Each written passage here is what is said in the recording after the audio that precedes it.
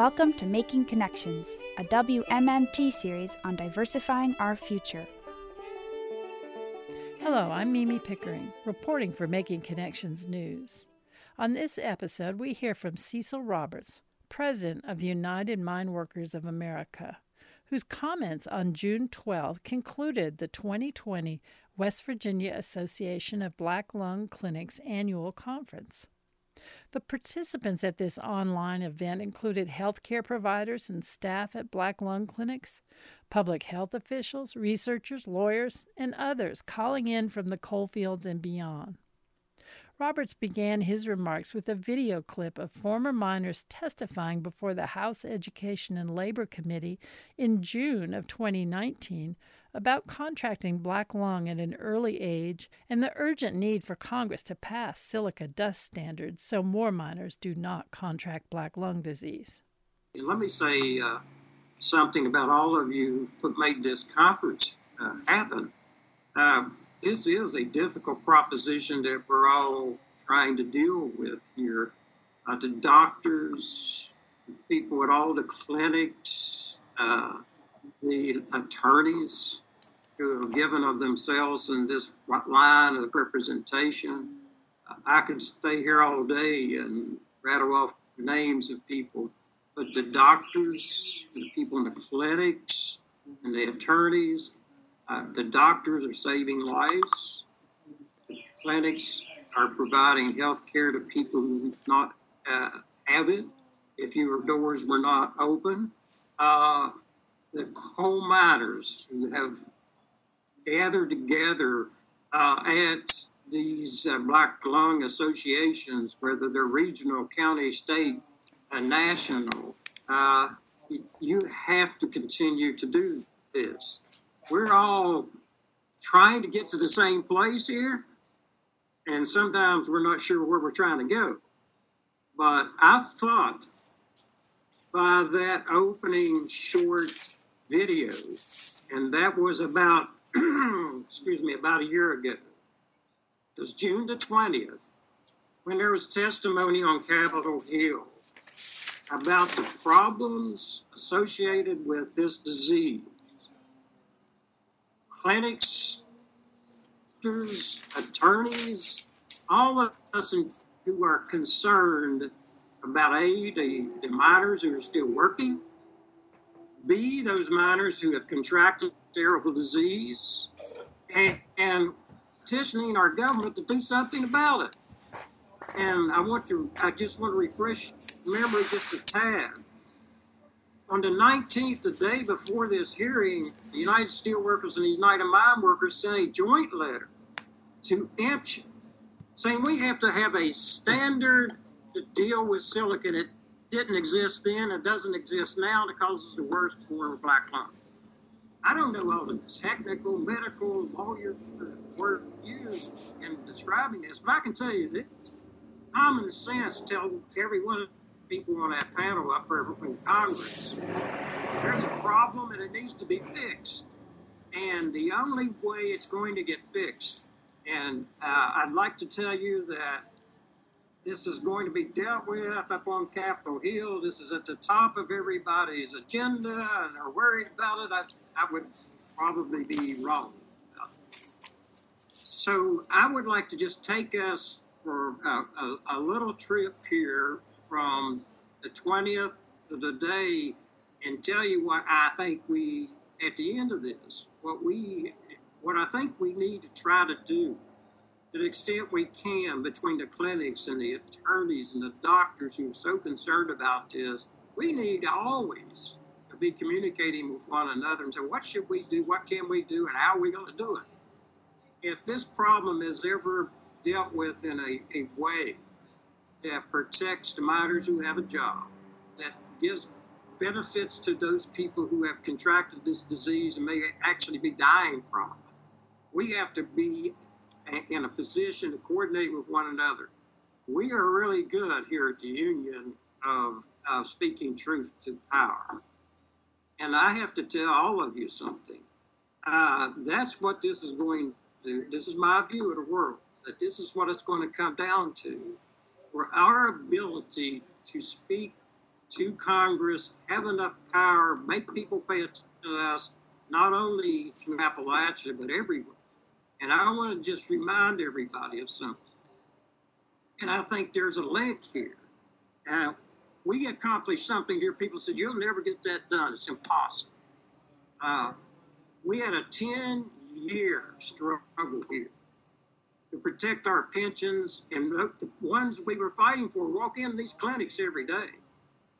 They're your clients if you're an attorney. They're your patients if you're a doctor. If you're doing research, they're the ones you're worried about. We started out with nearly 100,000 people in the 1974 pension plan in 2010 when all these bankruptcies started. The reason the pension plan was in trouble was because of the recession in 2008, 2009. We had nothing to do with that recession. There's not a coal miner in McDowell County, West Virginia, in Bluefield, Virginia, or West Virginia, or anywhere in Ohio that had anything to do with that recession, but they were being asked to pay the price for it because almost every pension plan in the country overnight lost billions of dollars. Had nothing to do with these coal miners who had earned these pensions. The other thing that was at threat was what? Healthcare. And I want to say something to everybody. If you do not have access to good health care and have a medical card and you're aging and you're sick, you're not going to live very long. If you don't have access to income, you're going to find yourself living in poverty. So if you're asking what the connection is between this pension fight and this health care fight for 10 years, there's a direct connection between that and those people suffering from pneumoconiosis. I heard one of my friends, Bethel Brock, speak before the break in the session. Ask Bethel what it would be like not to have health care, not to have a pension that he'd earned, and you'll see what I'm talking about here. But when this started, bankruptcies, recession led to bankruptcies, 60-some bankruptcies in the coal field. And we said we're not going to take this and standing idly by because bankruptcy courts just terminate pension plans, they terminate health care plans, sometimes they do away with miners' jobs. This started 10 years ago, and people said, you'll never get a dime out of coal companies because they don't have to give you any money, because the bankruptcy judge says they don't have to. First of all, Peabody and Arch and Patriot gave $400 million for about 12,000 people who worked for them. And then we took that money and used it to get us up on Capitol Hill while we fought up on Capitol Hill for pensions and health care. Then in 2017, Congress passed legislation that gave health care to 22,600 people. And people said that was impossible, but we did it. And then they said, well, you're never going to get another nickel out of these people. And the last company paying into this 1974 pension plan, who also had, by the way, almost 12,000 retirees they were paying health care for, filed bankruptcy in October, and it was Meridian. But in December, the Congress of the United States, after a 10-year fight, and it was the miners that did this, not me. It was the retirees that did this, not just the people here in this building. We put thousands and thousands of people at the doorstep of Peabody, Arch, Patriot. We had the largest rally in 40 years in Charleston, West Virginia. We put 13,000 people in Columbus, Ohio in 2018. We put 10,000 people up on the doorstep of Capitol Hill in 2016. And finally in December, Congress passed legislation that funds our pension plan for now about 80,000 retirees, health care for an additional 12,000 people. So 30-some, almost 40,000 people have gotten health care because of activism. And that activism has to be coming from the coal fields up. We've got people that haven't worked in the mines in Tennessee, Kentucky in years that participated in these rallies. We're going to have to develop some kind of a plan to keep pressure on the people who make the laws in this country. So that was a year ago we were up on Capitol Hill. Do we have a silica standard today? No. Do we have a way that we all agree, or MSHA has promulgated a rule that says that this is how we're going to measure silica? No. So we're in the same place right now with silica, the most threatening part of mining right now. And why? Why is it that we find these increased cases in West Virginia, southern West Virginia, eastern Kentucky, and southwest Virginia? You don't have to have a degree to know there's something wrong in those areas, something happening in those areas that's not happening somewhere else. If indeed that is happening in that concentrated area, you can draw a huge circle around that area and see this is the area where the most deadly types of black lung disease originate.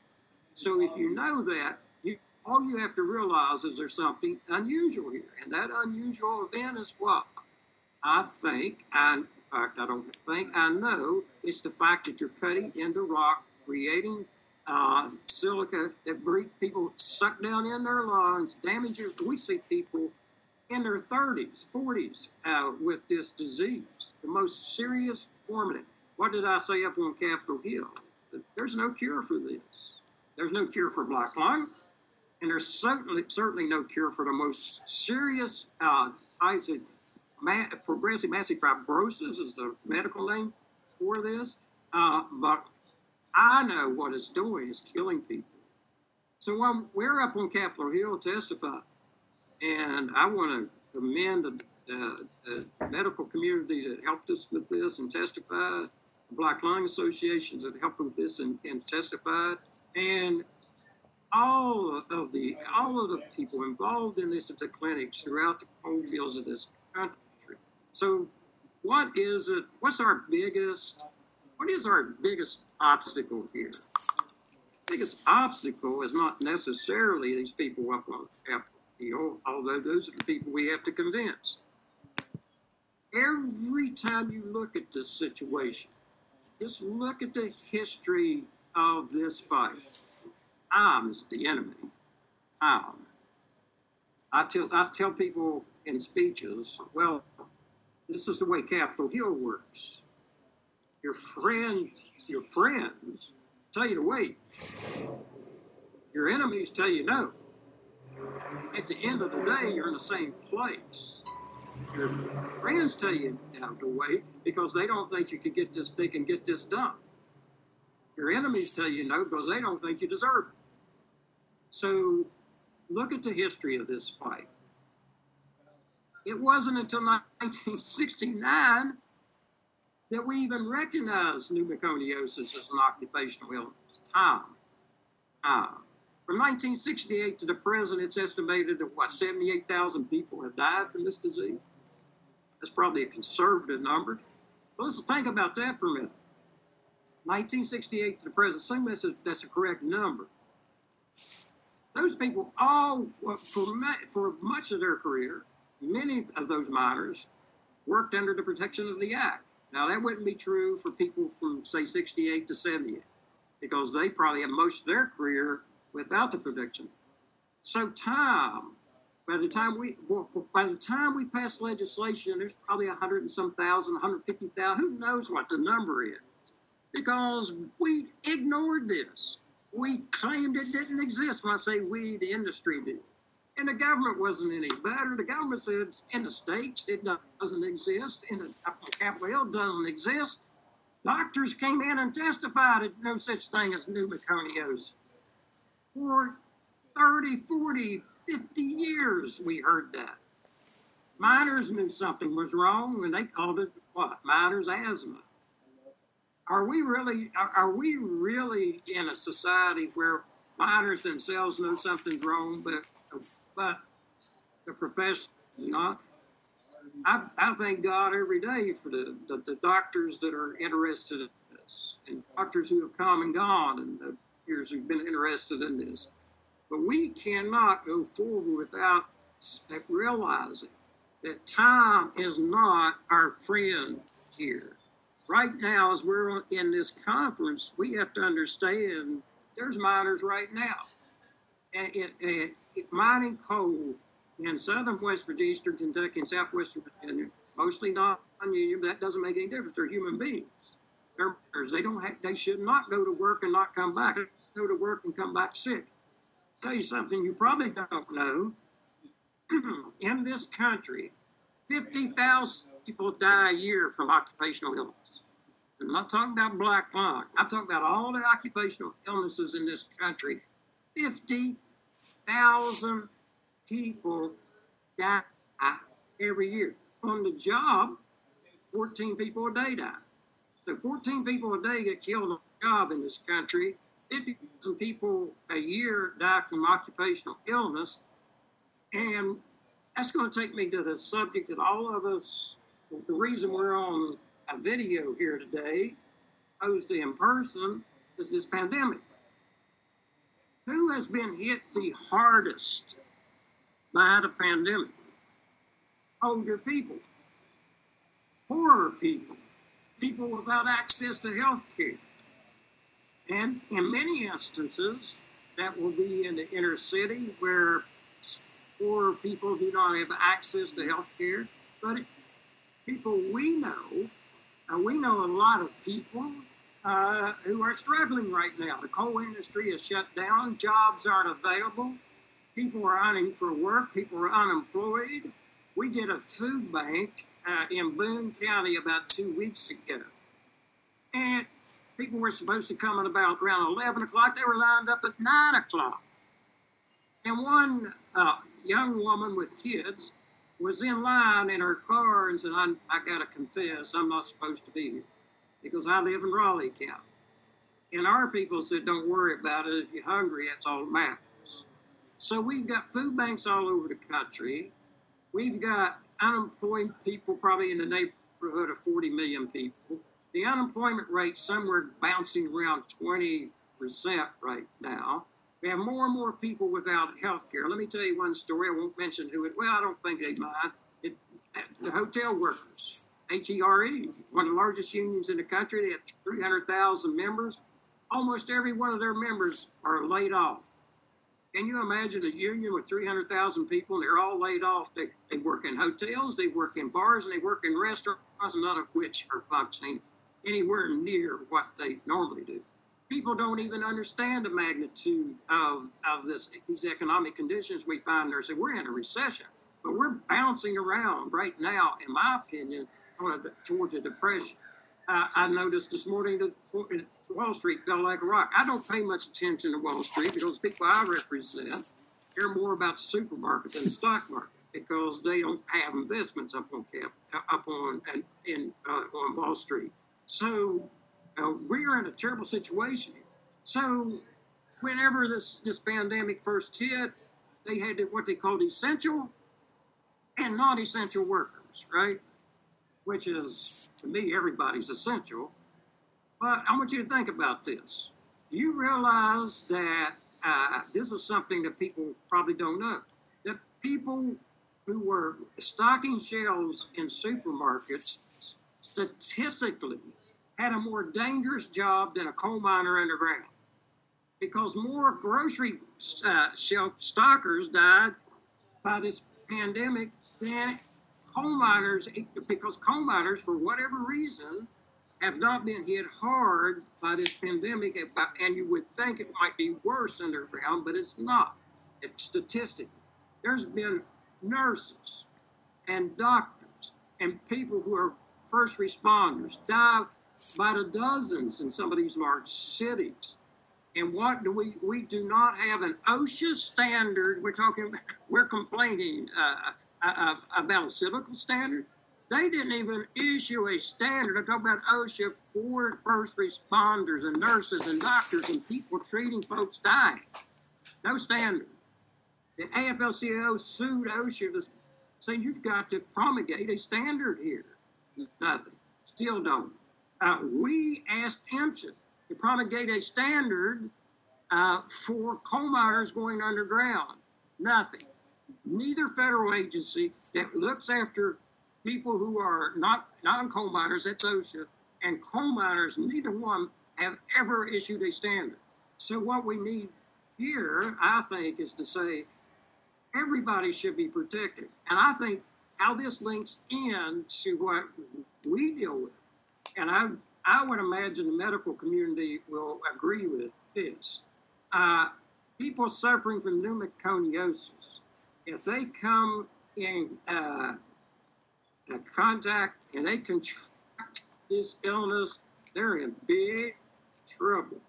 Older people and people with respiratory problems are dying at a higher percentage than anybody. So we've been going through this pandemic since we last gathered up on Capitol Hill. We've had no action from Capitol Hill since we were there, and things are worse right now, given this pandemic. And it's not gone away.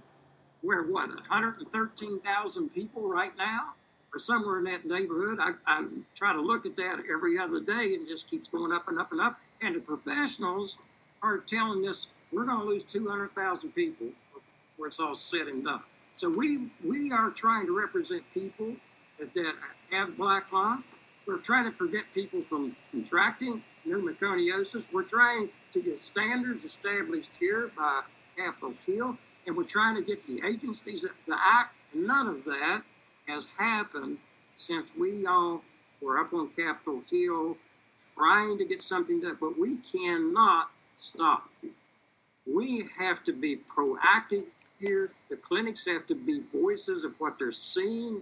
And by the way, I think you've done a tremendous job of that, or people would not know what the situation is. NIOSH has done great work here, but NIOSH did not identify all these more serious levels of PMF. The clinics did.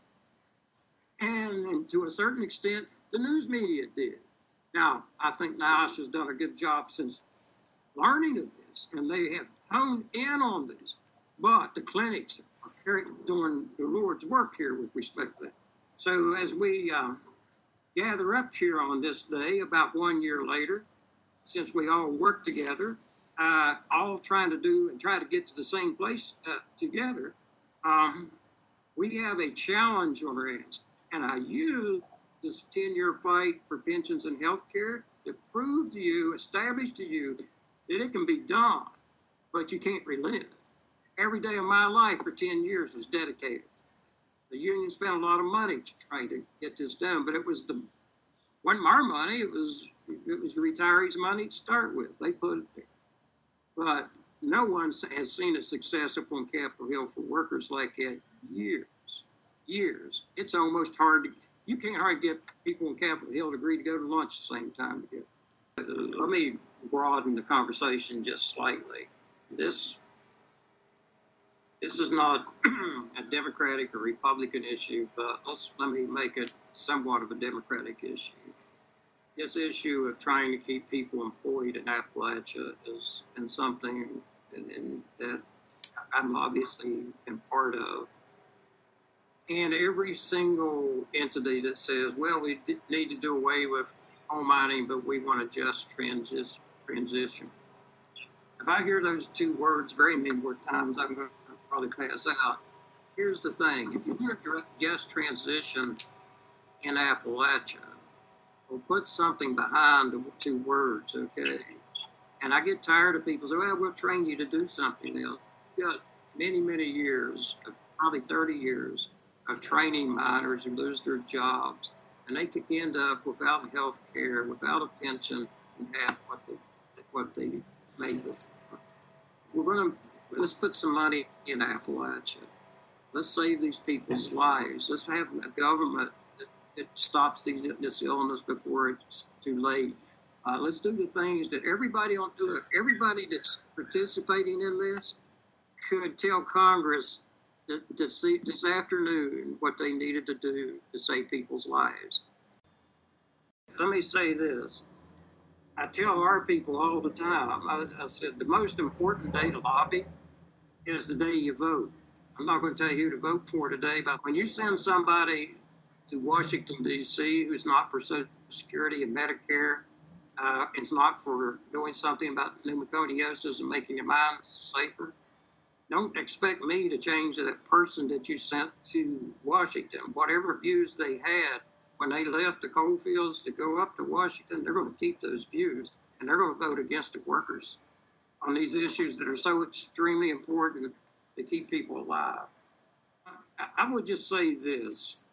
People who gather every year at Pipestem, I think what you're doing, and I marvel at the caliber of people who are trying to do something here. I'm so appreciative to be part of this. I work with a lot of the clinics. I was at a board meeting last night, the board at Cabin Creek Clinic, have been for years.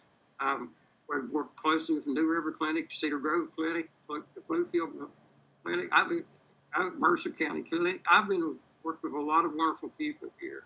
And I want to thank you for what you do. I want to thank the doctors that have worked so hard trying to save coal miners' lives. But I think most of all, I want to thank the coal miners themselves who have taken up this fight, even though they're ill and they struggle, went up on Capitol Hill.